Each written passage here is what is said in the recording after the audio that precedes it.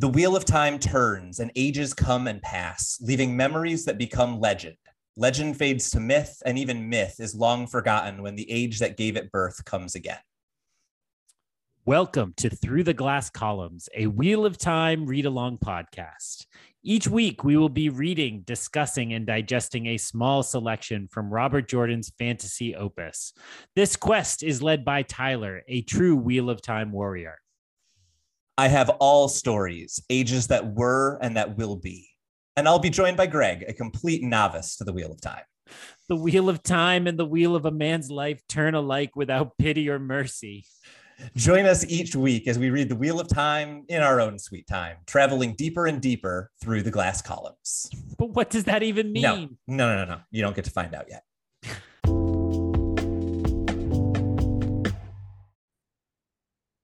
Hello, everyone, and welcome to Through the Glass Columns, your weekly Wheel of Time read-along podcast. I am Tylor, your Wheel of Time expert, person who's read it a bit, someone who knows some things. And I am joined this week by Greg, who also knows some things, but maybe fewer of the things. Greg, how are you doing? I'm good. The wheel has not been turning in my favor for the last week. I had some rough stuff, nothing I couldn't surmount. So I'm very excited to not talk about real life and just dive into a little fantasy. Yeah, so given that you've had a rough time, I suggest that we dive right into Chapter 8 and how horrible of a time Rand seems to be having. It'll give you a little bit of perspective. So Chapter 8, The Dragon Reborn, begins with Rand nervously entering the women's quarters and approaching the Amyrlin. A couple of things happen here. First off, Ingtar gives him some encouraging words and tells him Taishar Malkir. And also there's a little bit of a controversy around him wearing his sword even this deep into the women's quarters. Very quickly, however, he is escorted into the Amyrlin's rooms and is separated from Lan, who is told that Moraine has a task for him. Once he makes his way deep into the Amyrlin's quarters, there are only three people there: Moraine, the Amyrlin herself, and Varen. It is actually Moraine who begins speaking and basically describes for the Amyrlin how Rand got his sword, and actually does so in a lot more detail than Rand himself knew, describing some of the background of Tam and who he was fighting for that we didn't know before. At this point, we learn that the Amyrlin is aware that Mat and Perrin are going with the horn, or going after the horn, trying to seek the dagger. And as soon as he hears this, Rand immediately jumps in and says he is going to travel with them. It's very clear that Moraine's plan is working to a T at this point.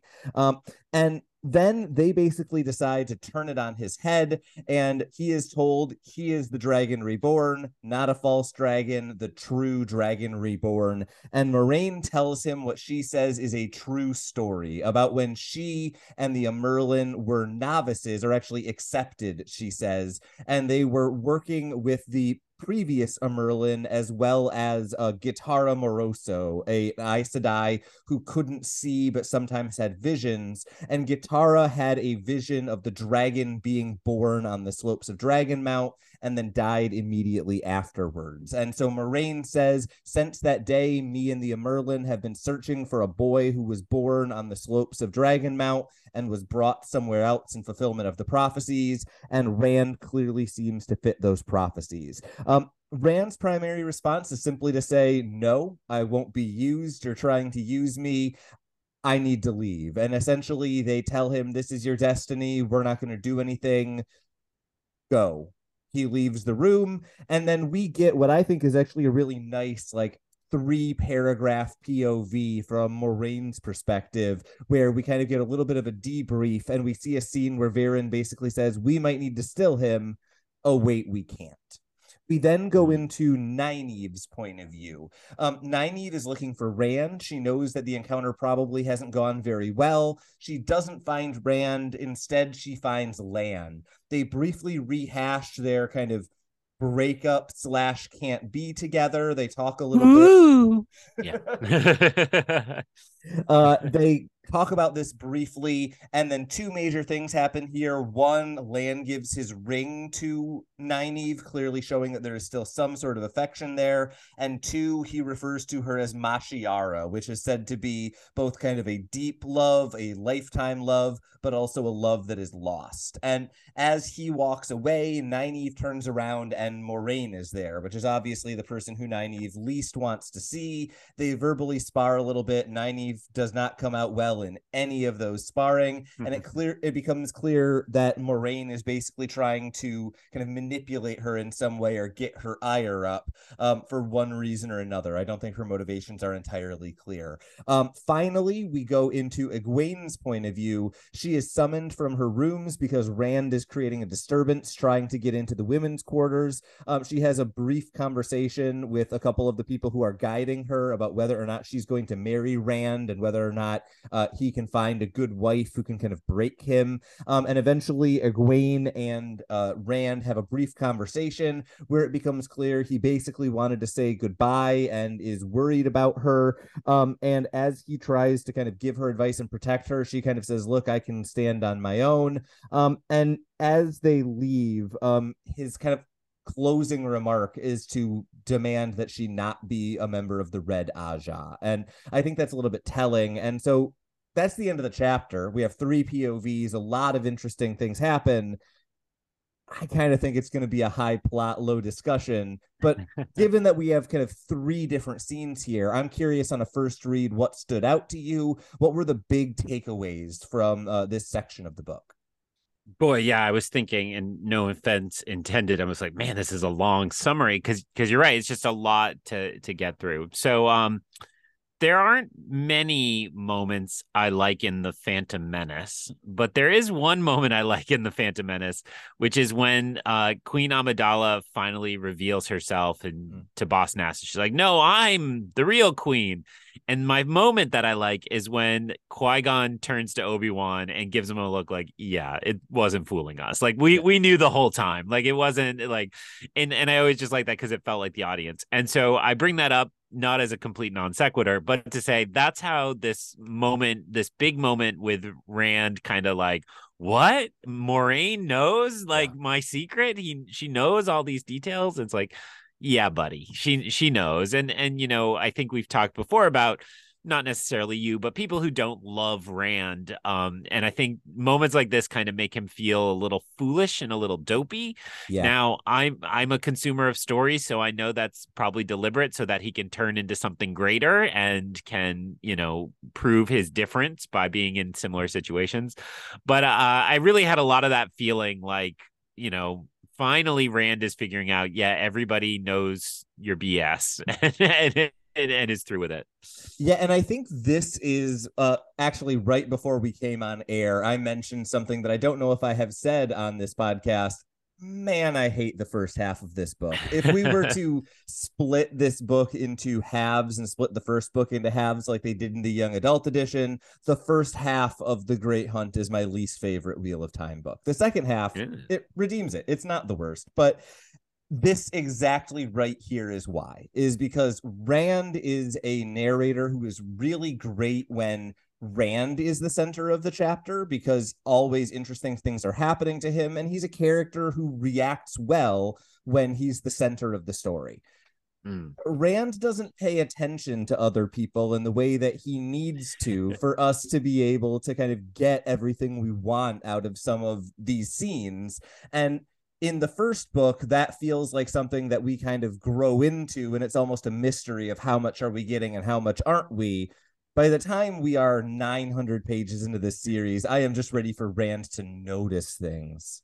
Please, rant over. You can talk about something. Well, I was just going to say it also just connects back to, we talked a lot in our first couple episodes this season about like, the job of book 2 is to remind you in case you missed the first book, what you missed. And it feels very much in that vein, while doing what we said before, which is sprinkling in a few more details and clarifying a little bit more. I think the best kind of answers to questions are always ones that leave questions still lingering or create new questions. And so it's definitely doing that.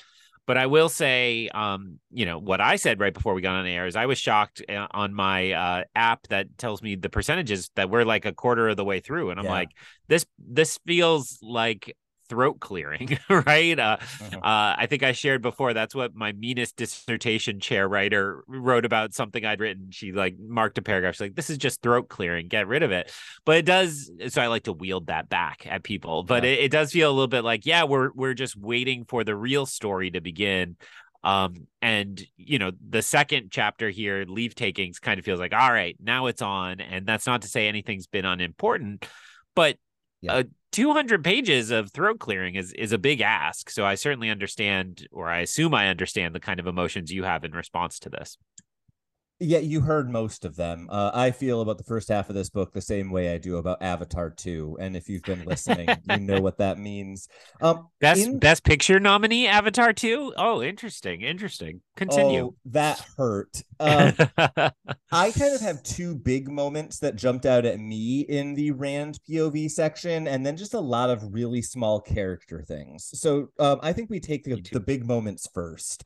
So the first of these is mostly recap, but includes a few new interesting details. It's Moraine telling the story of Tam and Tam's sword. And I thought we got a couple of interesting moments here. The one that jumped out to me, just as a small detail, was when Moraine says that he fought for Ilian against Tyr. The Merlin seat immediately is like upset. She almost like makes a noise.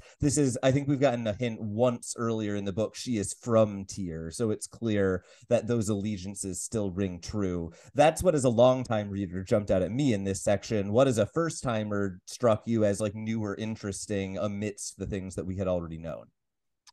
I was interested in the fact that Rand's now I'm not sure I have this right. Rand's mother is from Camelin, his actual mother. And I don't mean to deride an adopted mother like that, but his birth mother. We don't know that, I don't believe. Oh, okay. I don't know why that's in my notes then. Maybe I made that up, or it's tied to that.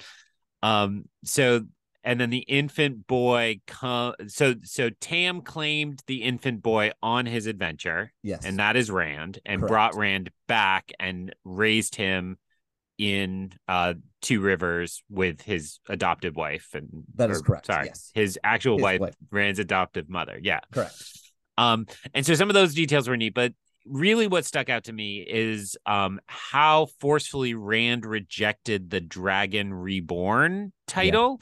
And I believe the language used is that he will not be leashed. And to have that be his initial reaction very much felt kind of dark sidey to me. Again, to draw a reference, it felt like when Harry Potter is being controlled by kind of the piece of Voldemort in him, and he doesn't quite recognize it, right? It's like there's something that has awakened in Rand that is outside his control, and his greatest fear is to be leashed. That doesn't sound like Two Rivers Rand that we met, who had no sense of any of this, right? It sounds like a different Rand. Yeah, and I think this is actually either exactly mirroring language that Bayle Domon had used in the previous book, or very, very similar to it. He was the one who I think put the idea of false dragons being used by the White Tower into Rand's head. And so this is, I think, rephrased or kind of put through Rand's filter. But that, I think, is maybe even the origin of this idea. So when we're talking about that, like, link to dark side Rand, I think that is both metaphorically and literally true in terms of the language that's being used here. I think it is also the first place that we see Rand deviate from Lan's script, right? Because for the most part, up to this point, Rand had been doing the Camelin bow, or had been doing the warder salute, or kind of the traditional responses. And this is the first time that I think the Merlin and Moraine are able to get him off script. And it's interesting, what he goes to is immediately, I read as kind of like a very like stubborn insistence. That is the definition of a Two Rivers trait, right? If we're talking about his, traditional upbringing versus, his birth, it's his upbringing that is showing up here. We see multiple times in the next section, both Nynaeve and Egwene thinking about how stubborn Two Rivers men are. That's what we're seeing out of Rand here. Yeah, that makes sense to me. Now, here's something I need you to explain. The Amerlin seat is very clear that the Sidene and the Sidar are very separate kinds of power. Yes. So here's my interpretation. Correct me. We are meant to understand in the black and white cookie image that these are complementary styles of power. You taught me, God, 25 episodes ago, probably however many we've done, to really be clear on the fact that the Sidene and the Sidar are not a yin yang, in that they don't have the center of one color and the other color.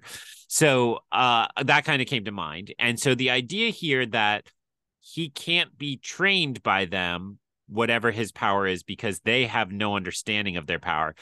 And so even though his powers themselves are manifesting in ways that are familiar, we need to make sure we understand that he's totally outside of the Aes Sedai. Is that all accurate?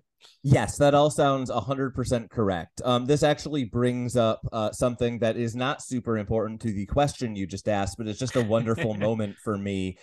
In that discussion, we get, I think, the really great metaphor that continues to be used repeatedly is, fish can't teach birds to swim, birds can't teach fish to fly, right? Even though they are seemingly related skills, and even though each of them has these ingrown abilities that almost look the same, they very much are not. My favorite moment in this sequence, however, is Varen's response of, well, I don't know if you've heard, but there are definitely some birds that can swim and some fish that can fly. So it's a bad metaphor. And if you're not going to be that pedantic, what is the point of being the academic Aja? I love me some Varen in that moment. Yeah, that's great. Everything you said is correct. I just love the pedantry around it. Was there anything else in that discussion that stood out to you? The next big moment that I had circled was the reveal of the prophecy that the Amerlin and Moraine had overheard in their youth. Was there anything that you had other than that as kind of big moments? I just, maybe this is not the place for this, but just because it's at the top of my notes and I don't want to forget to mention it, I believe last episode we were tracking colors that we'd followed for the Aja, and just in the very opening of the chapter before this scene actually begins, we did get white and yellow were walking around as well. So we've collected a lot of colors now. I think we are up to 6. Okay. All right. So in passing before that, and then I have in big all capitals, born to unite mankind, which I believe is part of the prophecy, right? That sounds accurate. I don't have all the snippets of prophecy in front of me, but yeah, I'll go with it. The interesting snippet of prophecy, while we're kind of on these, little hints that Moraine is dropping, the one that jumped out to me was the discussion of, I think the phrasing is something like, born of the ancient blood and raised by the old blood. And I think that that is A, really interesting poetry, but B, gives us a little bit of a hint as to Rand's actual ancestry, right? We know Manetheren and the old blood, that makes sense. If we're thinking now, what is Rand's ancestry? We are looking for a civilization or a society that is older even than ancient Manetheren, right? So I think that gives us both the scope of how this prophecy kind of size, but also is just an interesting tidbit if we're thinking hints of Rand's parentage. That's what I had from this section. He is born on the slopes of the Dragon Mount seems to be the next big thing to discuss. This is actually something that I thought, as was an interesting mystery in the previous book. We had kind of been asking ourselves, why is Moraine so sure? Why was she looking in the two rivers? What was she looking for? Right? Those were all kind of open questions, assuming she is telling the truth here, and I see no reason to believe that she isn't. This answers all of those questions. Did this seem as big of a moment to you as it did to me? I found this to be the most compelling part of this entire chapter. It certainly felt the most mythic, right? And I actually, my mind mostly went to Oedipus first, where the baby was thrown out or supposed to be thrown out on the side of the mountain to prevent the future that was prophesied, and then the shepherd took mercy on the baby and raised it, and so on. So it felt very much like it was channeling a lot of that kind of ancient Western mythology type stuff. And I think you're right, and also just the key to say, okay, we knew the focus was always on boys about this age in this region. So now we get the clue of why and how those kind of breadcrumbs led Moraine to that point. Yeah, and I think that this actually lends some context to a line that we have been dissecting a little bit throughout the series. I think it was in like the second or third chapter when we very first meet Moraine. Her introduction is to say that she is seeking ancient stories. Right. She is, just not in the way that everyone assumed, right? She's not looking for the story. She's looking for the literal story born. Yeah. Yeah, that's nice. Yeah. That's pretty cool. Yeah, the other interesting little bit of poetry that we get in this section that I think works really well is the reveal that Rand was born on his own grave, right? Oof, Dragon Mount is both where the original dragon died and where the Dragon Reborn was reborn, which is just a fun little bit of cyclical time in a series that is all about cyclical time. And it you know, I don't think this is literally true, but just because of how much is cyclical here, it makes this feel like a fulcrum, right? Like this is the spot that everything is spinning around. You know, I picture almost like a gyroscope, right? Kind of wobbling around a single point like that. And we know this is a giant mountain, so that helps with that imagery, right? So yeah, absolutely. Yeah.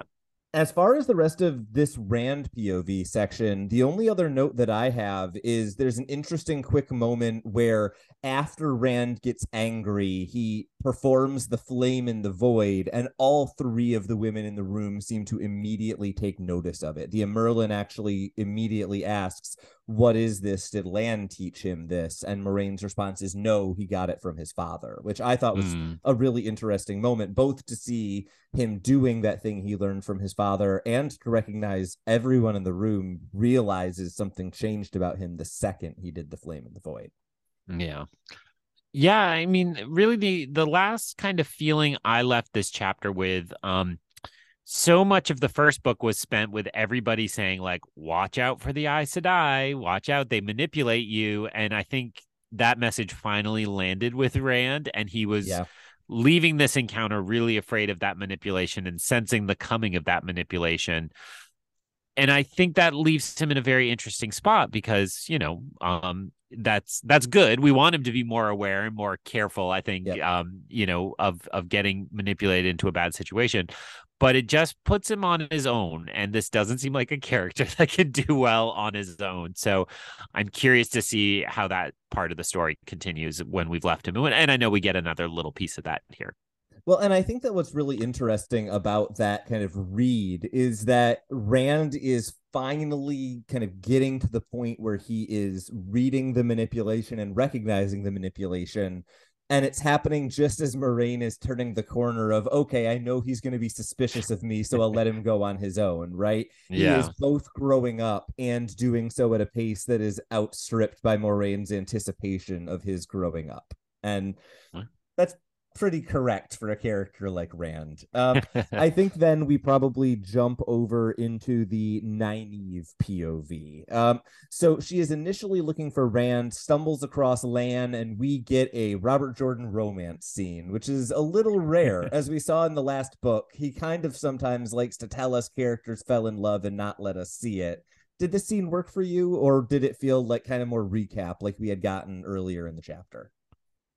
I think it worked for me better than just recap. I think Lan has grown a lot. The revelations about his lineage at the end of the last book, and then his mentorship of Rand at the start of this book, both of those are things that tend to make me like a character. Like there's a mythic touch about him and just a mentorship. So I think returning to the romance kind of with a better read on Lan and who Lan is, made this more interesting to me.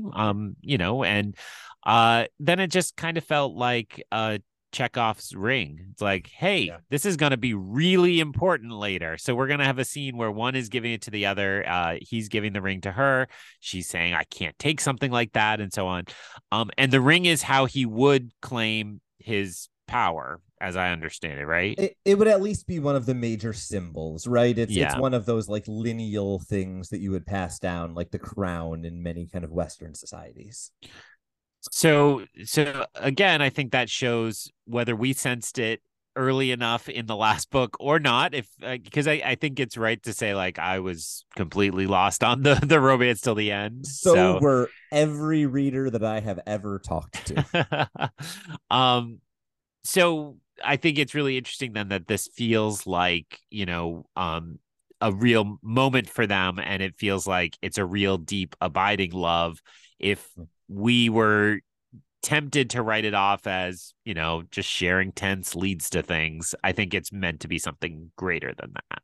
Yeah, absolutely. And I think that the interesting thing that I want to know is actually for television show viewers. There is a word in this description that is, uttered by Lan and then described in Nynaeve's POV, Mashiara. You may not be familiar with that word from the television show, but if you have watched it, you are familiar with that word from the score of the television show. It is one of the few English words, or I guess old tongue words that are spoken in that soundtrack. So interestingly, beloved of heart and soul, but also a love lost, referenced on the show, but never defined. I think this is a really good scene. I think it works. I have very little else to say about it. There's a reason I don't review romance novels typically.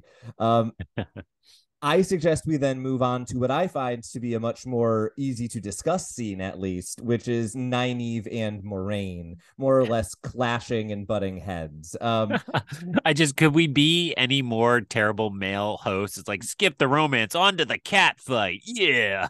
I mean, I'm okay with that reputation. We should invite a female co-host on from time to time. I'm sure we can find one in our lives, but just want to, if you can't be a better person, at least hang a lantern on the fact that you're a terrible person. So fair enough. Yeah. On to the fight, but I hear you.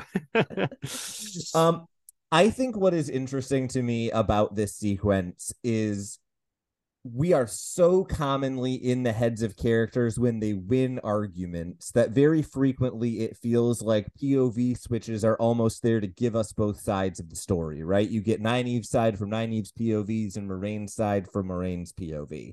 And so I just want to, more than anything else, applaud the heck out of Robert Jordan for writing a Nynaeve loses every part of this argument scene from Nynaeve's POV. I think it is really effective at highlighting how she deals with pressure, how she deals with being contradicted, how she is interacting with the lack of power that she is feeling. Later on in the scene, we see her telling Egwene she no longer wants to be called Wisdom, and how that interacts with this scene where Moraine pulls rank on her about 7 times, I think is really interesting. That's the dynamic that excited me about this sequence. I'm mostly saying this to distance myself from the word catfight, but also to see what your response is to those thoughts. Yeah, I think the tone really made me think about just there's a real clear threat there, right? Like if I was to sum it up, it's like, there's a real kind of harsh threat there, a tone that's not been present in this relationship. Yeah. And so to realize, I mean, there was never like kumbaya, hug hands, hold hands and hug attitude between these two. But it felt like it had chilled significantly. And certainly that makes sense given the way the stakes got raised, right? Like, so maybe the way to say that is like, we last checked in with them when it was like kind of they respect each other, they're watching each other, but they have similar ends in mind. And now I think they're at different ends. And so that felt much more chilled and threatening. Yeah, and I think it's interesting to kind of be tracking what is changing for each of these characters, right? Because Nynaeve, I think, is slightly colder than she was before, but Nynaeve was already planning on going to the One Tower to spite Moraine. I think what's interesting here is how much Moraine seems to have chilled on Nynaeve, right? That bidirectionality of the hatred exists in a way that it didn't before. And I think it's actually interesting to think about that in light of the previous scene, right? Because we get this right on the heels of Moraine probably overhearing at least some part of the end of the Nynaeve Lan conversation. And so if we're thinking about why Moraine may have kind of chilled on Nynaeve, that feels like a pretty reasonable culprit, right? Lan is, kind of her loyal sidekick, if you will, for decades. And now to have that relationship threatened, I think kind of explains part of what you're observing here. So you're saying it's just a cat fight over a man? Man, this I'm the podcast. worst. Come on, Joe Rogan, get out of here. Get out of here. Uh yeah, I mean, and jokes aside, I certainly don't think the writing is demeaning any of this in that way, but I think that is a complex relationship when you have a chaste relationship that is, you know, obviously very deep and very full of affection, but not any kind of, you know, romantic relationship. And then a romance enters their lives. I mean, that's a familiar pattern, and only natural that would be treated as a threat in itself, just in its existence. Yeah, absolutely. That's what I got on this discussion, right? The only other moment that really jumped out at me is there is one moment where Nynaeve says she's trying to threaten Moraine again, and Moraine's response is, well, I know you're going to go to the White Tower, because if you don't, you can't use it against me. And that reveal that Moraine is a step ahead of everyone, not just Rand, it mostly kind of reconfirms what we knew about that character, but I think it's an effective moment for saying just how much she knows that others assume she doesn't. 3-dimensional chess, always 4-dimensional chess now. I don't know, we have so many dimensions, but yes, that Moraine is always ahead of everybody, other than that key moment when the old demon people showed up, but yes.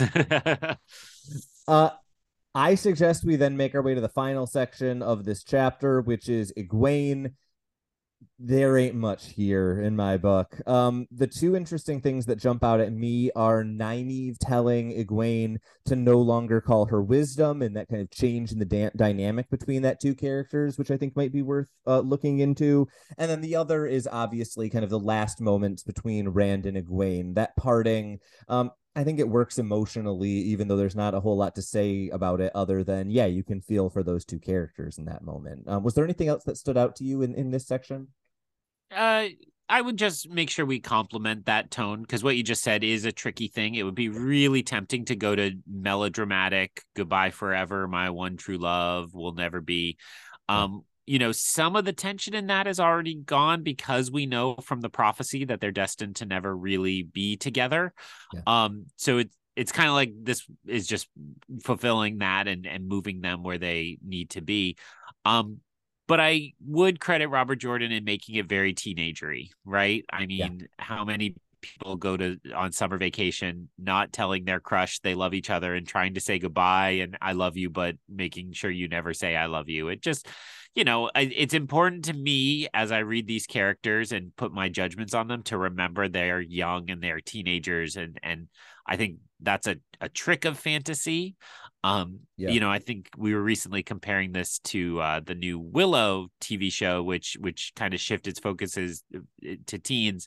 And there's a way in which, you know, that show kind of elided the fact they're teens to almost just make them mythic instead of human. And so I appreciate that Robert Jordan is keeping the focus there. No slight on Willow or some slight on Willow. I don't know. It's a random thing for them to have rebooted, and I'm not going to get over that whatever the quality of it is.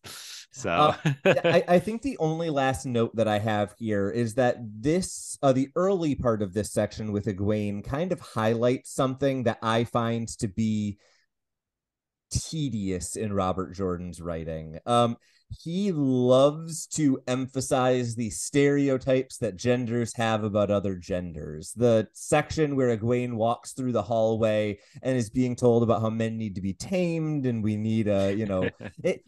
And the thing that Robert Jordan does very, very effectively is that he has both men make incorrect stereotypes about women and women make incorrect stereotypes about men. I think he is trying to make a positive gender point about how no one should stereotype either gender, and boy, do I not need to read a page and a half of Shinaran stereotypes about men to get that point across. Fair. That's all I have. I suggest we then jump into chapter 9, Leavetakings, in which leaves are taken. So Rand enters the courtyard. It is a buzz because both the group going after the horn and the dagger, as well as the Merlin's delegation, are both preparing to leave. Rand recognizes a number of the people who are in the group going after the dagger, including Mazima and Uno and Ragan, all of whom are people who we've interacted with at one point or another. Rand then tries to apologize to Matt and Perrin. He gets an apology out, but they more or less ignore him.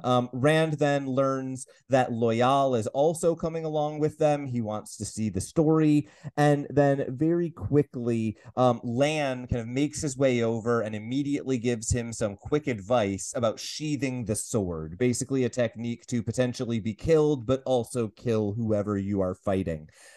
At this point, Agelmar is trying to convince the Merlin kind of across the way to stay for another night, but she says no, she will not, and then approaches the group who is going after the horn, attempting to kind of give them a blessing and send them along their way. She gives them a brief speech and then approaches the group further. At this point, an arrow flies past both her and Rand, killing someone else. Everyone assumes that the arrow was intended for the Merlin seat, but both Rand and her quickly realize that the arrow was actually intended for him, and he barely ducked out of the way in time to save himself. After a quick kind of commotion and someone trying to find the archer but realizing they have already been killed, the Merlin sends them along their way. They get on their horses, they depart, and it is at this point that they meet Hurin, the sniffer, who is going to be leading them along the path. It turns out he can smell evil and violence, and so they will be following the Trollocs that are traveling with Padden Fane. The reason he wasn't with them before is because they were concerned the Red Aja would have concerns about Hurin's ability. After this, we then jump into Bayle Domon's POV. Not sure if you even pinged on this. Bayle Domon was the captain of the ship that Tom, Matt, and Rand were on as they were going down the river in the first book. Bayle is in Ilion, where they are celebrating the launch of the Great Hunt for the Horn. There are people celebrating and partying. He eventually makes his way to an inn where he is meeting with a businessman from Carrion who has a proposal for him. That businessman offers him 1,000 gold pieces to go to the kingdom of Mayenne, pick someone up there and bring them back to Ilion. He is offered, I think it is 200 gold pieces up front and the rest upon return. Bayle Domon agrees to this, knowing that something is up because this is the fifth different absurd offer that he has received in recent weeks. He then goes to his first mate, has them gather up the crew. Eventually, all of the crew except 3 make their way onto the ship, and Bayle Domon sets sail, choosing to head west rather than east in order to avoid whatever it is that he is being guided into. It is at this point that he opens up the letter that he was given by his prospective employer, and it basically says, kill Bayle Domon, someone will come and pick up his stuff, keep all of his money, and it is signed the King of Carrion. Bayle Domon realizes that he is in deep trouble, and as he departs, he talks about where he is going to be trading, and it is, of course, Tomon Head, the place where everything seems to be headed in this book. So this is an interesting chapter, I think, because it is both a bunch of the pieces shuffling in exactly the way we expected, and then something we didn't expect at all in a POV from a character that most people don't even remember was in the first book. So I'm curious what your reaction was to this chapter, because it really feels like 2 completely different scenes to me. Yeah, that would be my largest takeaway. I completely forgot that we met a captain before at all, let alone Bayle Domon. And so that was a really interesting interlude. And, it felt to me like in Lord of the Rings when they're suddenly like, there are horse people here too. And it's like, yeah. Oh, okay, we need to expand this continent more and more and these peoples more and more. And so it felt like, okay, let's start to fill in some of the gaps over here. Now that does make sense now that you've reminded me that we've met him, because so much of this is like, this boat is not meant for the sea. This boat should be on the rivers and so on. So, yeah, so I have a couple of thoughts on that second section, but I think I'll save them for the dedicated discussion on it.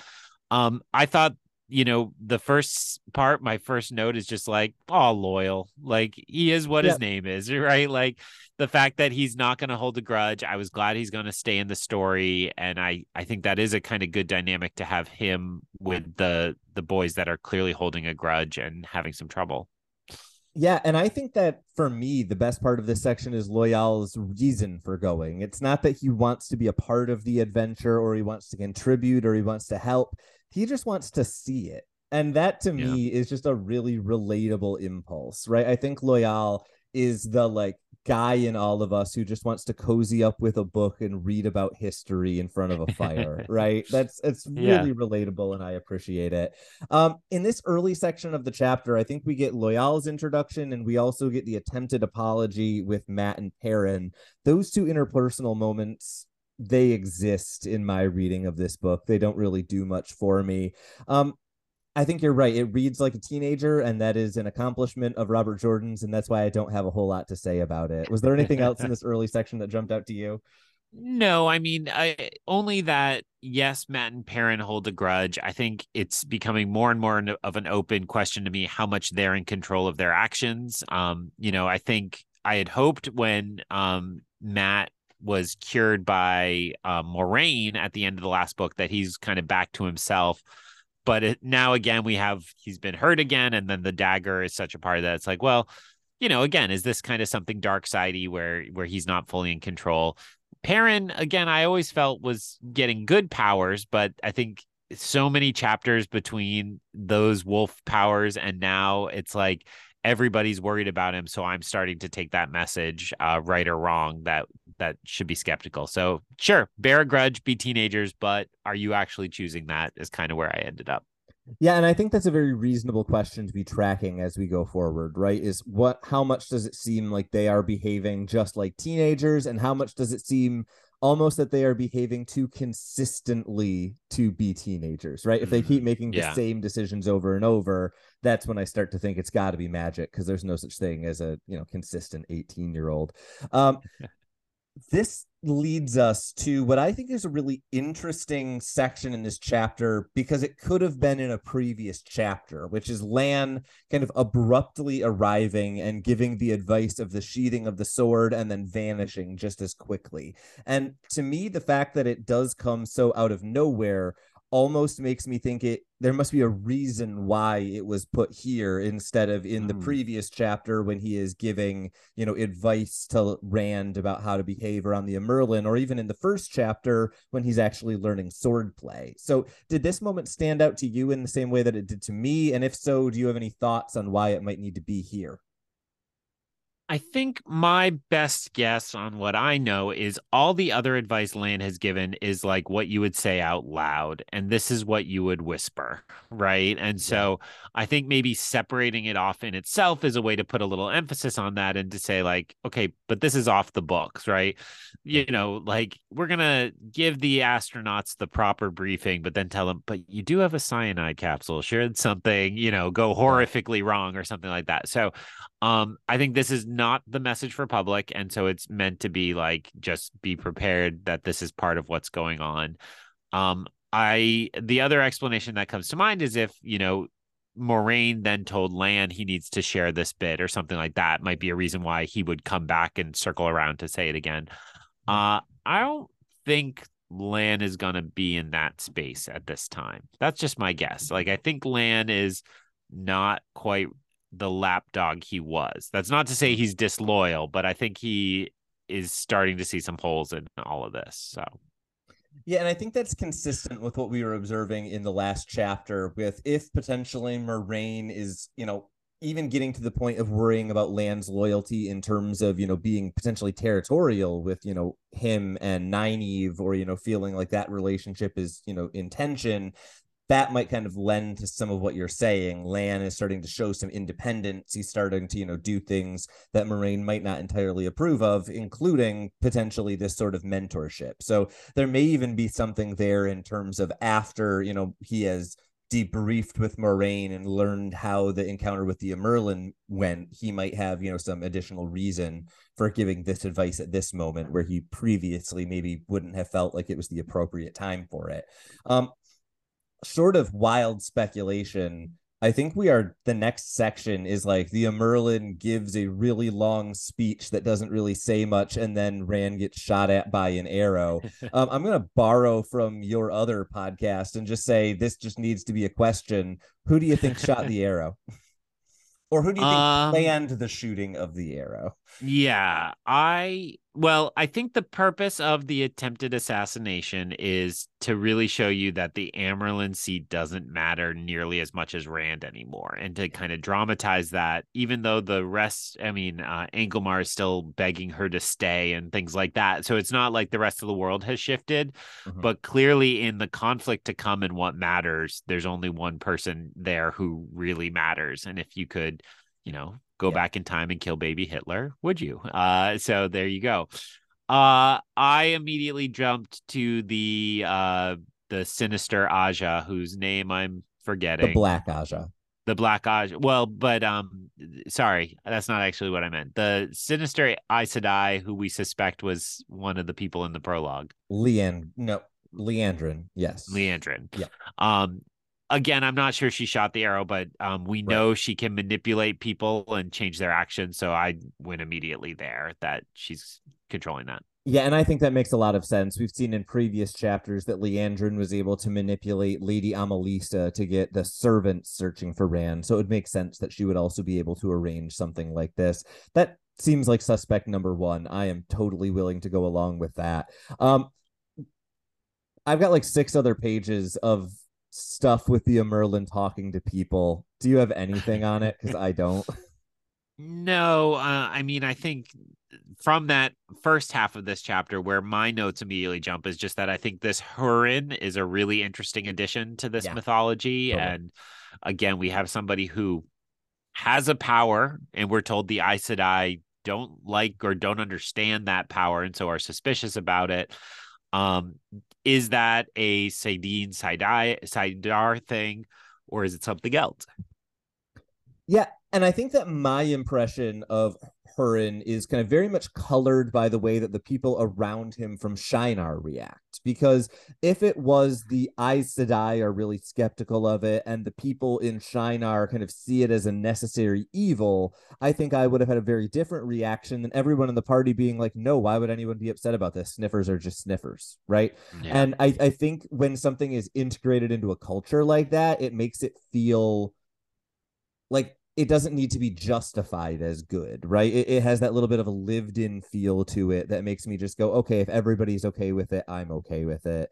And I think that ties in a little bit to the way that we're thinking about saidin and saidar, right? The way that people react to saidar, Aes Sedai, is very, very different from the way they're reacting to saidin. And I think it's interesting to see that if we compare that to the way that the Aes Sedai are reacting to Hurin versus the way that Shinarans are reacting to Hurin, we kind of see what Rand is afraid of versus what Rand kind of is hoping for, I think.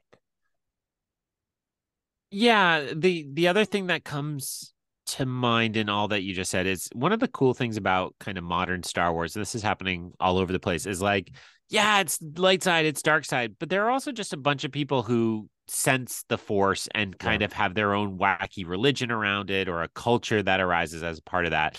And so I know that's not exactly what you were saying, but it kind of feels like that kind of thing. It's like, oh, up here, we just have these people who can kind of use this power, and we're just going to use it for our culture and our ends. Like, we could use people to hunt down, to sniff out violence and threats. And so we're going to do that. And we're not going to question it at all. So I think it does align with what you're saying, even though I think of it almost as like a separate thing from saidin, saidar in some ways. Yeah, and I think it's interesting to think about this in terms of timing too, because if we're thinking about all of these different types of powers, right? saidin and saidar are ancient, right? They've been around since before the breaking of the world. On the other hand, if we're thinking about like Perrin's wolfiness, this was referred to as something that was old and left and now is recently back.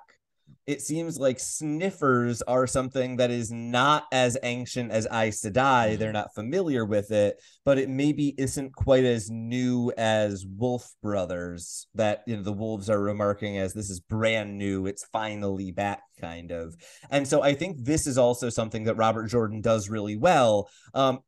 In books like these, in any fantasy series, monumentous things happen. That's how epic stories work. And sometimes it always feels like it's cheating. It's like we had 3,000 years of history and nothing monumentous happened until now, really. And I think Robert Jordan does a good job of buffering that by saying, no, no, no, there are all of these little mysteries around the world, and some of them have been around for 50 years, and some of them have been around for 100 years, and some of them have been around for 2,000 years.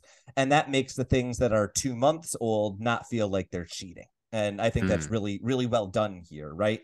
It feels lived in. It feels like a part of the society, and so we're more willing to accept that weird stuff just pops out of nowhere sometimes. That's how the world works. Yeah, and other fantasy books kind of have like, well, this book has like the Age of Legends, but it's like we are entering the epoch of heroes or something like that, and Yeah. so it kind of comes up with a reason. But I think it's better, like you're describing, that Robert Jordan's just like, no, these things are just coming back, and they're just things that are around, and Yeah. it's a world, and maybe we are just getting it revealed bit by bit, but this is just the world as it has been here or is becoming here. Yeah, absolutely. That's what I got on this section. What are we becoming now that Bayle Domon is a POV character in The Great Hunt? I know you said before we got on air this was kind of shocking to you that we spent this much time with this character. What was just your takeaway from this section? It's very, very different from what we've had anywhere else in the book so far. Yeah, and I think that was a little bit shocking, and it unfurled a lot like a mystery story, right? Like it's like Bayle Domon, I could at least immediately figure out, okay, something sinister is going on here, but what is it exactly, and what are the goals? Mhm. So, I don't know that we need to parse out each clue and each detail, but it essentially to me feels like there are a lot of details that slowly reveal everything was being manipulated to push him eastward, Yeah. right? And to get him killed. And then he like hides, he ignores all those, or kind of fools us that he's following them, and then shows that he's not following them, and heads westward. Yeah. And this is all seemingly a manipulation to get one of the seals away Yes. from him, which we know are keys to the Dragon Reborn, and well, the dragon, sorry, go for it, do the The correction. the dark one. The So dark there, one, yeah, the right. seals to the dark one's prison is what he has Right. one of. Yeah. And so I left that chapter with the question in my notes. Again, I was preparing for my other show, apparently, which is like, did he just fall for a big reverse psychology trick? Because that's what it ended up feeling like to me, Right. that, I think he got played. I think they knew the type of person he was and knew exactly how he'd react to all these different stimuli. And so they want it. And I mean, that feels like me like being clever, but it's also like, oh, you mean they wanted him to go to the place where the climax of this book is definitely going to happen? Like, of course, that's pretty obvious. So that's kind of my path through this chapter, I guess, for better or worse. Yeah, well, I think thinking about that kind of manipulation makes perfect sense given what we witnessed in the previous chapter, right? We literally saw Moraine in the Merlin seat be like, okay, this guy's going to reject any orders we give him, so let's not give him any orders. Let's just suggest some things that we know he'll want to go along with. Either Bayle Domon has sniffed out someone's plan to do that, or someone planned on Bayle Domon sniffing out their plan for Bayle Domon to do that. Yeah. I think that, to me, I am less convinced that this is necessarily a triple cross, and I am more very intrigued by who is trying to set up the double or triple cross, because to me, that's what determines whether I think they were trying to get him east or trying to get him west, right? If I know motive, I can get to that answer. I think the quickest way to motive here is perpetrator, right? So do you have any thoughts about who might be manipulating Bayle Domon to try to get the seal, or is it at this point just a generic someone bad? I went to the dark one in the Cabal at the beginning of the book again, because I think the book started there. I'm going to always go to them pretty quickly. The other clue that they used a large amount of Tarvalon gold, Yes. right? The gold was stamped from there. So it's like, okay, not the Aes Sedai, because they make that the easy person to assume. So I assume that's a red herring and it's got to be someone else. So I went back to the dark one. We know the agents were spread out and diverse. I think it's those agents are putting this plan together. And because I think those are stronger adversaries, I think that's why I'm leaning more towards he's doing exactly what they wanted him to do. They're smarter than him. And actually, in that response, you mentioned the 1,000 gold pieces were Tarvalon marks. And I think this is interesting for two reasons. One is what you said. It's the hint as to, who is doing the manipulation? Why are they giving these kinds of coins? The other thing that's interesting here is the reaction that Bayle Domon has to seeing those coins, because he seems almost skeptical that Tarvalon coins are going to be either accepted or at least be accepted without comment. And this is actually something that we've gotten kind of minor references to a few times throughout the first book as well as this one. Both of the kind of major southern nations, Ilion and Tyr, we've gotten kind of minor references at this point, maybe 2 or 3 times. Both of those countries have more of a prejudice against Aes Sedai than much of the rest of the world. So part of what's going on, I think, with those Tarvalon marks is also, if you just take a quick look at your map, if he is in Ilion and going to Mayenne, the country in between there is Tyr. Having 1,000 gold marks from Tarvalon might not be a good thing to do if you are traveling through that area. So that's kind of like a deep cut that we've gotten really minor hints at, but it kind of gives us a little bit of a hint that maybe the person was even trying to make things extra dangerous for them if he went east. I believe you are muted. Just my voice is silent now. The interesting in that, so much of this chapter just feels like place setting, like, especially because the first half is Leavetaking. It's like, well, where are we going and what other forces are we going to encounter? Let's start to set the table and start to build some of that. So the fact that you're weaving into that, this idea that, we should be conscious of the very different feelings towards Aes Sedai means so much of the second half of this book presumably is up in the air, because all the kind of landmarks that are familiar are being tested in so many ways. So I think that to me is just generally exciting, even if it's disorienting to suddenly be in this character that we haven't thought about in a long time. I'm excited, right? It's building out more of this continent and more of these people. So. And I think at this point, we're kind of left with just yet another dangling thread that is pointing in exactly the same direction. So I don't have much else to say about like the plot or character development in this section. Bayle Domon's fun. That's what I've got for you. I guess my question for you is, we are now kind of hopefully approaching the end of the table setting in this book. And what I find interesting about the table setting at the beginning of this book is often Robert Jordan, I find, kind of builds a really kind of complex story about where we are going. And you've got to find, what is the wheat and what is the chaff. And it's about, puzzling out where we're going and what is happening. That is not what is happening here. He has given us 10 separate clues that all point in exactly the same direction. So as a first-time reader, I guess I'm wondering, has that been effective for you at building anticipation to wonder what is coming when we finally get to Falme and Toman Head? Or has it been more kind of, you didn't need 8 times to get the reminder, you were already excited, let's get there? I think it's on the edge of becoming the latter, but I would say it's still the former for me. I think it makes me anticipate a singular climax, where we talked a lot during book 1. It's like, I don't actually know where this is going. Is this a battle? Is this a thing?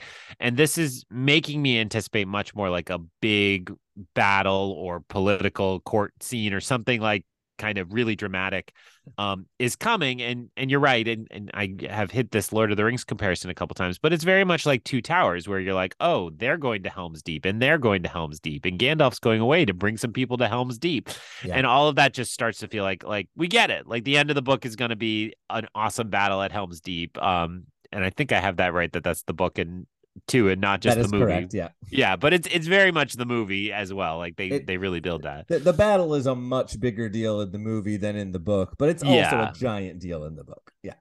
Yeah, so it feels much more in the spirit of that versus kind of a fellowship. Let's just see where this goes. And so I think that's helpful in second chapters. I think you can be a little more meandering, and then you want to prove to your readers that you have a clear plan and you have clear directions. And I feel like that's where we're headed here. So I'm for it. I'm very excited. And behind the scenes, we kind of accidentally taken a break in our recordings and fallen off. So this was a good talk to kind of remind me, oh yeah, I am really excited about this, and I want to keep reading and dive back in and keep going. So we know it was a lot to read this time around. As we said, this was our longest, and particularly, I would say my reaction to these two chapters is that they were good, but there was a lot in them. And it almost felt to me like Robert Jordan was saying, like, all right, let me just knock the rest of this out of the way, and then we can move on. So I'm very excited. It does feel like we have walked out of a gate and we're headed in other directions. So I will just do the business and say that next time, of course, we go on to two more chapters. It is chapter 10, The Hunt Begins, and chapter 11, Glimmers of the Pattern. It's kind of solid middle of the road length, at least in my edition. It's not short and it's not long, so it should be kind of your standard episode of the show. And I'm going to turn it over to the expert to close us out. Yeah, I think all that I have left to say, other than echoing Greg's, I'm very excited to get done with this section of the book, is to say that I think that this is really when the series starts to build up a little bit of momentum. So if you've kind of been on the fence, if you're like, I kind of liked the first book, I'm not quite sure, now is the time to give it another 150 pages, because it is about to pick up. We are going to get there. And if it doesn't grab you, it's not for everyone. We're awesome. The book might not grab you, and hopefully it will next time through the Glass Columns. So ends another episode of Through the Glass Columns. We thank you for joining us and continuing with us on our quest to cover all of the Wheel of Time in our own sweet time. This podcast features original content developed by Tylor Orm and Greg Cass, and is not in any way affiliated with, associated with, or condoned by the Robert Jordan Estate, Tor Fantasy, or Amazon. All content is intended for entertainment and educational purposes only. If you're enjoying this podcast, please seek out the books from your local bookshop or library and join us as we continue our journey. If you'd like to contact us to share your thoughts or give feedback, you can email us at throughtheglasscolumns@gmail.com or find us on Instagram and Twitter by searching Through the Glass Columns. Thank you once again for being part of this community. If you're enjoying the show, please subscribe to the show, leave us a review wherever you're listening, and recommend this show on your social media to help us grow our community. We look forward to welcoming you back next time through the Glass Columns.